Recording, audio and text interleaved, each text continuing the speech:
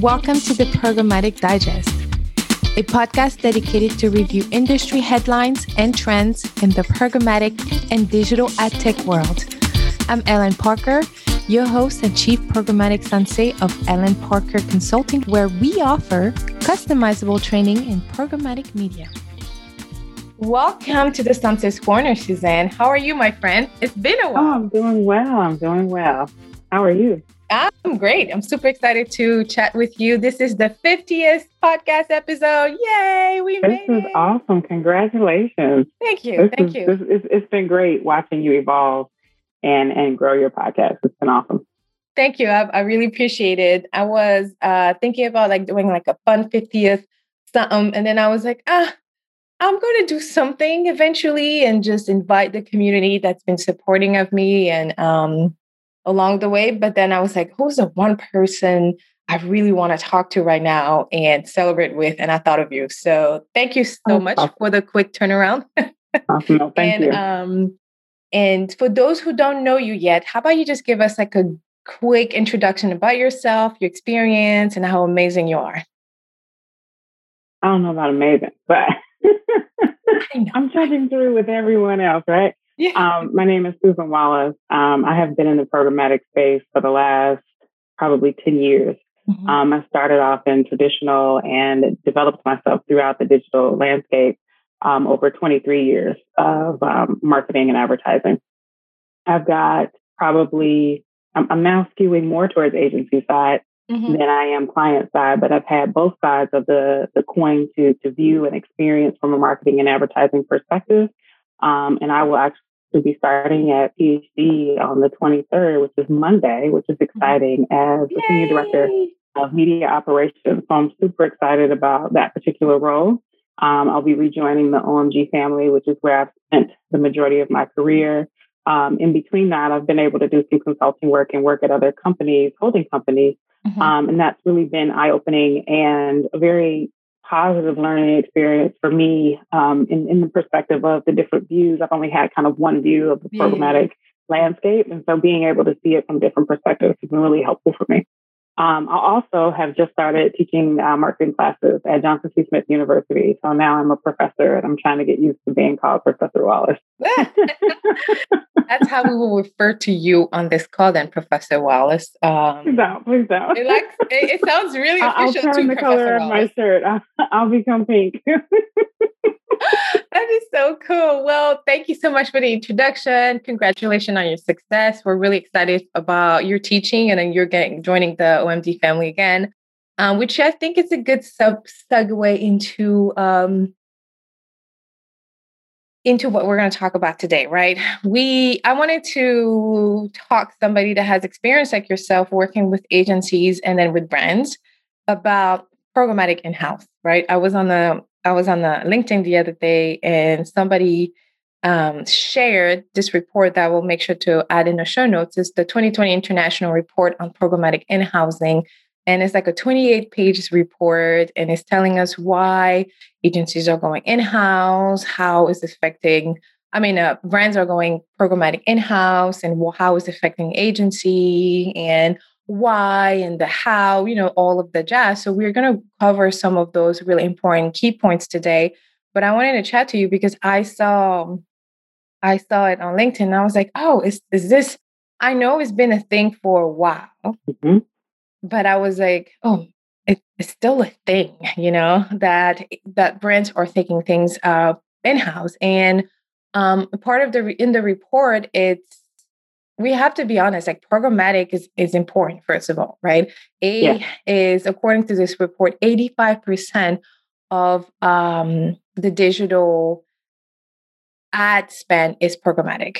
So, and it said that, if I'm reading correctly here, it says that more than a fifth, 21% of organizations have completely moved this function of programmatic in-house, and almost half, which represent 48%, have partially moved programmatic buying in-house. So tell us about your experience when you had to really walk a client through the positive of in-housing versus not in-housing, or just your opinion, your professional opinion, not so much of, hey, what to tell a client, but based on your experience, how have you handled if the situation came up?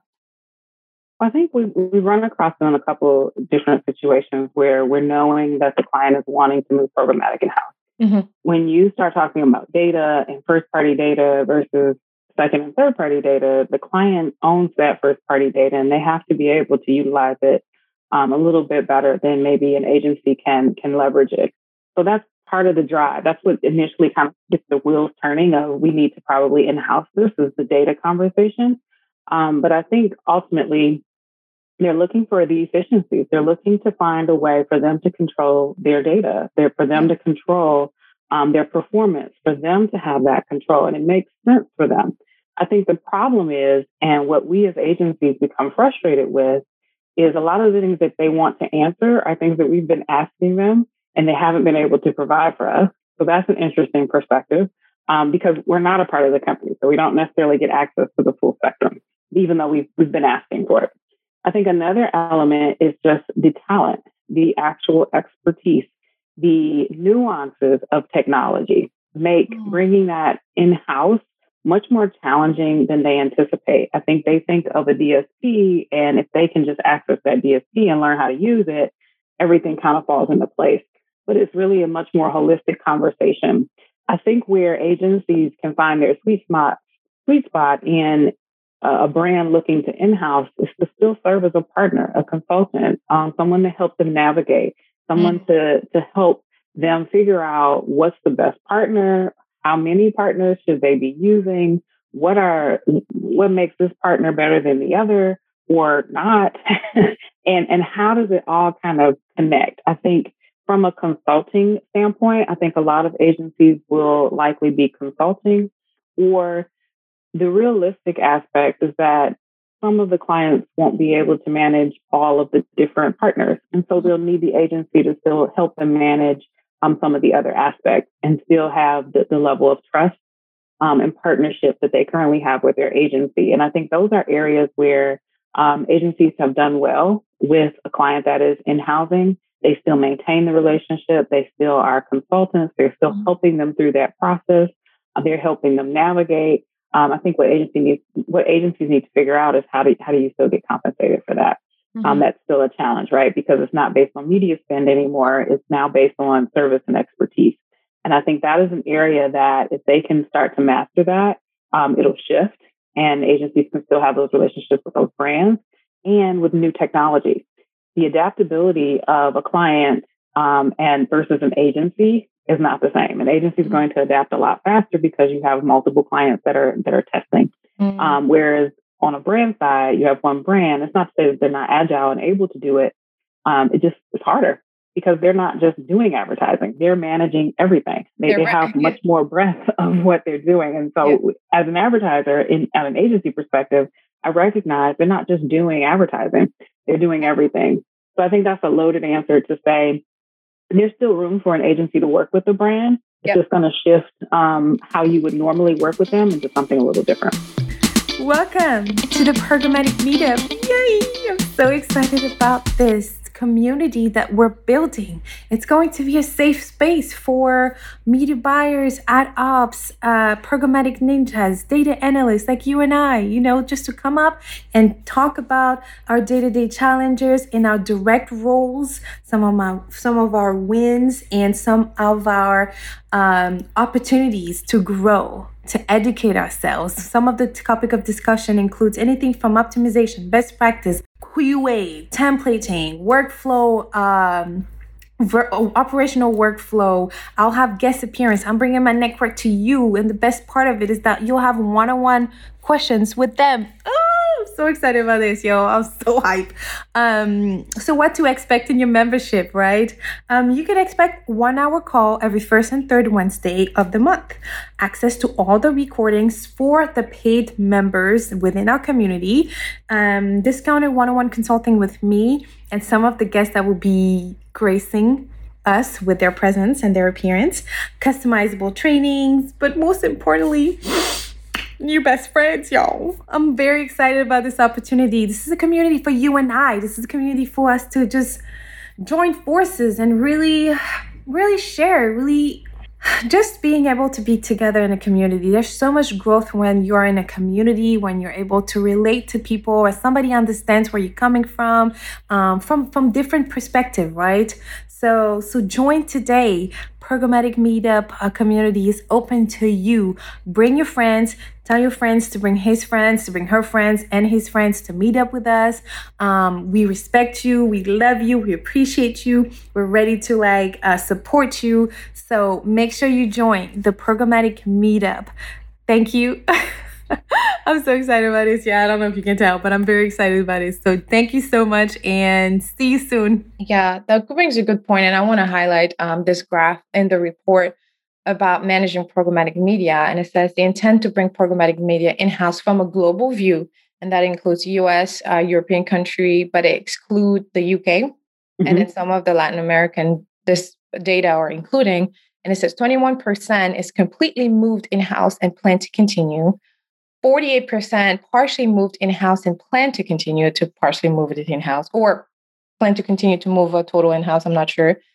16% tried to bring in-house, but outsourced to partners, and 15% no plans to bring in-house. So I've worked in different situations where for that agency, the brands needed a trading agency partner. So it would be solely managing, doing the buys, right? Whether it's the DSP, I'm just spending your money in that DSP and implementing optimization for the results we discussed. And I've also had the full spectrum of things, right? Where the brand needed the agency I was working for to handle the full aspect of things, strategy, the RFP process, the vendor relationship. Like literally, they will forward the emails. Like, this person reached out to me. Is that something we want to consider? TikTok reached out to me. Is that something we want to consider? Mm-hmm. So I do agree with you. I do think that even if brand continues to bring things programmatically in-house, there's still a tremendous amount of opportunity for agencies. And just like what you said, I think they just need to recalibrate how they're going to get paid, get this money, but also still brings a high enough value to that brand or to that client. And so do you agree? Because as you scroll down the 20-something page, it talks about It talks about why some of those brands are considering bringing in-house, or have considered, or already bringing in-house. And some of this include transparency. So let's talk about transparency. What do you think? Why do you think transparency is the biggest thing apparently for brands? Like, where's the miscommunication between the agency and for a brand to say, I'm bringing things in-house because I want to have control. I want to have more transparency over my media buying. Like, why do you think this is happening? I think a lot of it has, I think it's less of an issue today as it was maybe 3 or 4 years ago. I feel like programmatic and transparency, and programmatic being the black box that no one really understands how it works, isn't the same today as it was a few years ago. Yeah. Agencies are offering transparency, and they are getting the client to understand the power of their data and how it works, and some of the optimization strategies. I think from a marketing perspective, when you get into that level, that transparency comes with technology or a tech aspect that most marketers aren't necessarily ready for. The merger of data analytics and marketing, like you either have kind of one or the other, that perfect blend is the programmatic space. So I think it is the conversations around being more transparent that makes the client want more transparency. And I think the agency has introduced it because some of the partners have, not all, but some of them have tried to discredit the agency in order to get that business, and tried to expose some of the things that agencies were doing that maybe didn't offer the same transparency. So when agencies offered it up, we offered it in such a way that offered the strategy it offered us a thought process to say, this is why we're doing this. It wasn't that we were, trying to get away with something. It's because there's some technical aspects here.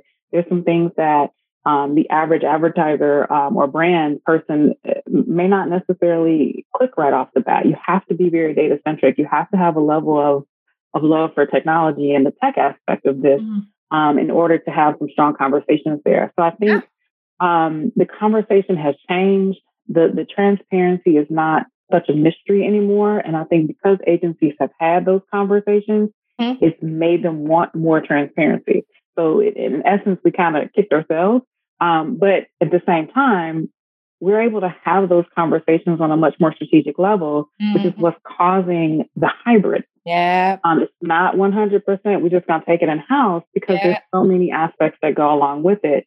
It's a mix. It's to say, okay, how do I get that control but still maintain this expertise? These people have been in the agencies. They're inundated with it. They eat, drink, and sleep it all day long. And from a brand perspective, you're not in it that same kind of way. You're like, okay, let me read an article. Let me attend a conference. You're getting snippets. Yeah. And it makes sense. I don't think the expectation is that someone on the client side will be immersed in it. But those that are very curious about the data and want to get into the weeds are the ones that are pulling more in-house or being very smart on how they're developing the hybrid model. Or not going into it at all because they realize that's not going to work for us. Yeah, that's a great point. That's a great point because it's a lot of work. And this is a shameless plug. This is a great moment for this actually, but we're working on building like a community, like a paid membership community, a lower spectrum, of course, because I'm targeting individuals like buyers. I've been in a situation where working even for an agencies with other programmatic buyers where there's absolutely no communication, not really that teamwork mindset. And I've also worked with startup agencies where I was the only programmatic buyer or programmatic senior buyer, whatever you want to go.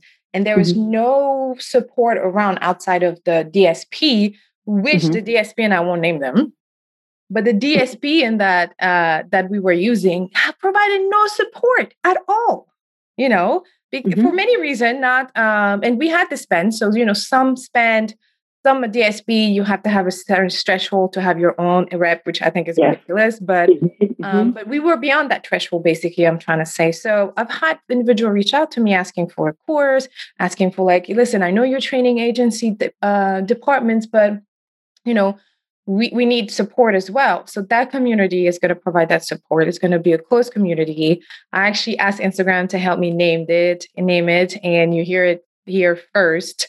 It might be named Reach and Frequency Community. I don't know yet. I just like the tone to it.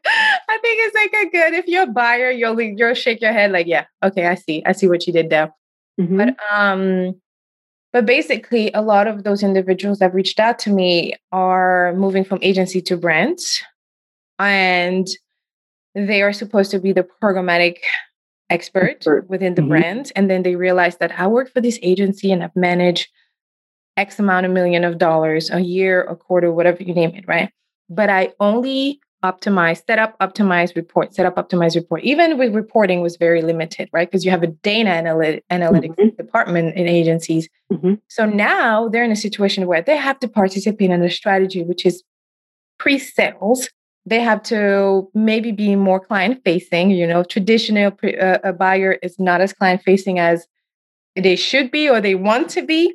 And now they're just like, oh my gosh, there's so much more to do, right? Because that brand is bringing one expert in-house. And depending on your media budget or depending on your media strategy or media channel strategy, it's a lot. It's a lot to handle because you still want to be able to make sure you allocated the right budget per channels, but also is this site list working or is, I don't know, what are the optimization that is this audience segment working? But at the same time, we're looking at the overall pictures.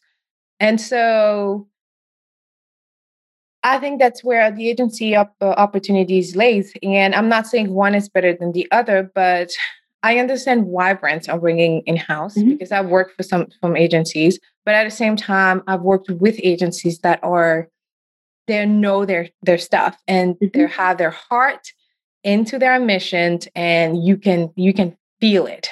Every single members of that team knows what they're doing, and they're here to help the clients, and they're as transparent as they can, because sometimes when a CPM goes from $2 to $17, you don't always need to know. It's just happen, ebbs and flow.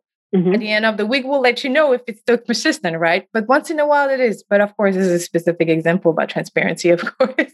There's a lot more happening when it comes to that topic. But Professor Wallace, I think that was a great conversation, a great starting point. And I do want to maybe ask you for some parting ways before we go into the closing segments. Like if there's an agency that, 2 or 3 of the brands have been working, especially in 2020, have just separated in terms of like, we used to run their media, now they're having somebody else in-house run the media, or there's a new guy in town on the brand side that's trying to regulate things on the agency side and the partner side. So what would be like a quick 1 to 2 things they should always remember and do in this situation?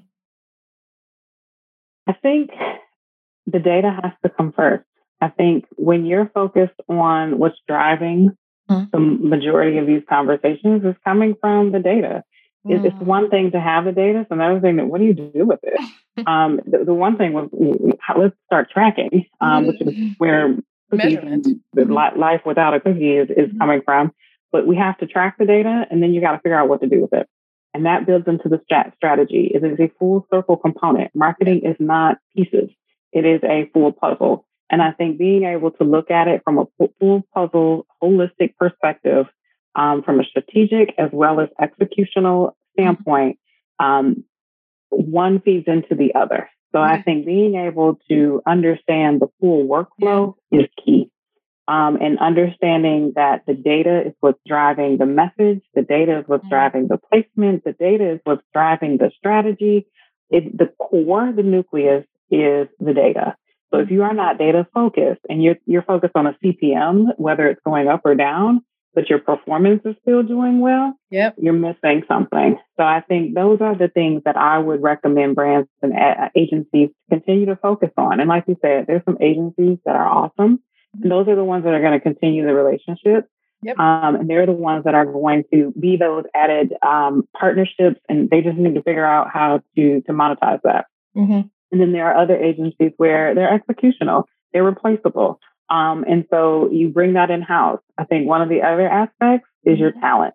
When you're at an agency, you're constantly inundated with information, and you're kind of forcing yourself to learn something new and grow. When you're on the client side, that push isn't as strong. You have to pull, you have to go out, you have to seek it. You have to be aggressive about learning those trends and trying to implement them into the strategy. So that's a very strong difference between agency and client that will start to surface in their talent. But it's very appealing for someone from an agency to go to the client side and have a little bit more of a work-life balance because agency life is crazy. But if you like it and that's what you're drawn to, it can be very interesting making that adjustment. So it's really about what you focus on. I think it all comes back to the data for me because it drives so much of the conversation and the decisions. So I would say stay focused on that. It's changing all the time. So you have to find ways to continue the education, to continue the way that you're learning and thinking about things and staying upon the trends, because that's also where agencies are very strong and can still add value to different clients. Oh man, that's a great way to end this podcast because there's a lot going on. And like you said, agency life is crazy. It's crazy. And they pride themselves by this craziness, which I don't think it's a different level for me now. I'm not about that life anymore. But I love to work with them. I don't know. Right? I love to work with them. I work with all of my clients right now, our agencies, and I help them train their staffs on different levels, right? Yeah. But thank you so much for joining us on our 50th episode. Before we hang up though, what is like the 3 things you do to practice self-care daily? The 3 things I do to practice self-care. I work out. Okay. I have definitely adapted that as self-care. Instead of viewing it as a chore and something to do, it's self-care. Good.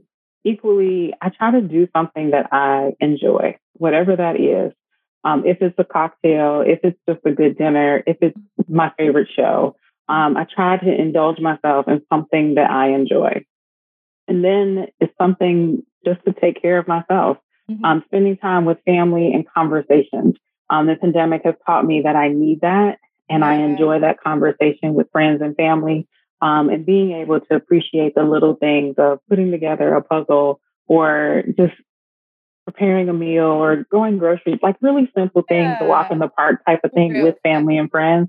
So as much as I need my alone time, I've recognized that I need time with others as well. And that's a huge component in keeping me on the right track as I deal with the craziness of every day. Oh, man, that's a great way to end this podcast. Families, doing something you love, and also, physically taking care of yourself, which and it's working out. It's that simple as working out. It's that simple as walking a mile a day. And a mile is not a lot. It's like 3 blocks a mile.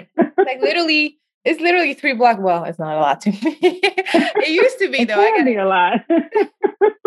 It used to be a lot, but like I will take the baby in the stroller. My husband will have the dog, and we'll walk. And then honestly, you don't realize you're walking a mile. You're like, oh, you have 1 mile. Let's go home now. We made it. Exactly. For those who don't have the dog or those who don't have the baby stroller, like, listen to a good podcast. This podcast is a good one to listen Absolutely. to. In 30 minutes, you can do a mile. Something that brings you joy, something that helps you learn. Something that brings you joy. I have a lot of friends and they're like, listen, I cannot listen to professional podcasts. All I listen to is murder mystery podcast. And I'm like, good for you. I can't do it, but good for you. It just we gives all me are stimulated in different ways, for right. sure. But thank you again for coming. We're super excited about your success and your future. Professor Wallace will be back to let us know how her classes have been going. If you need any information from Suzanne, we'll make sure to put in our show notes. And thank you so much for joining. This was awesome. Great. Congratulations. Happy 50 episodes. Yay. Awesome. Feel free to grab today's conversation and show notes, including our guest information, on our website, programmaticdigest.com. programmaticdigest.com. See you next week and stay curious, my friend.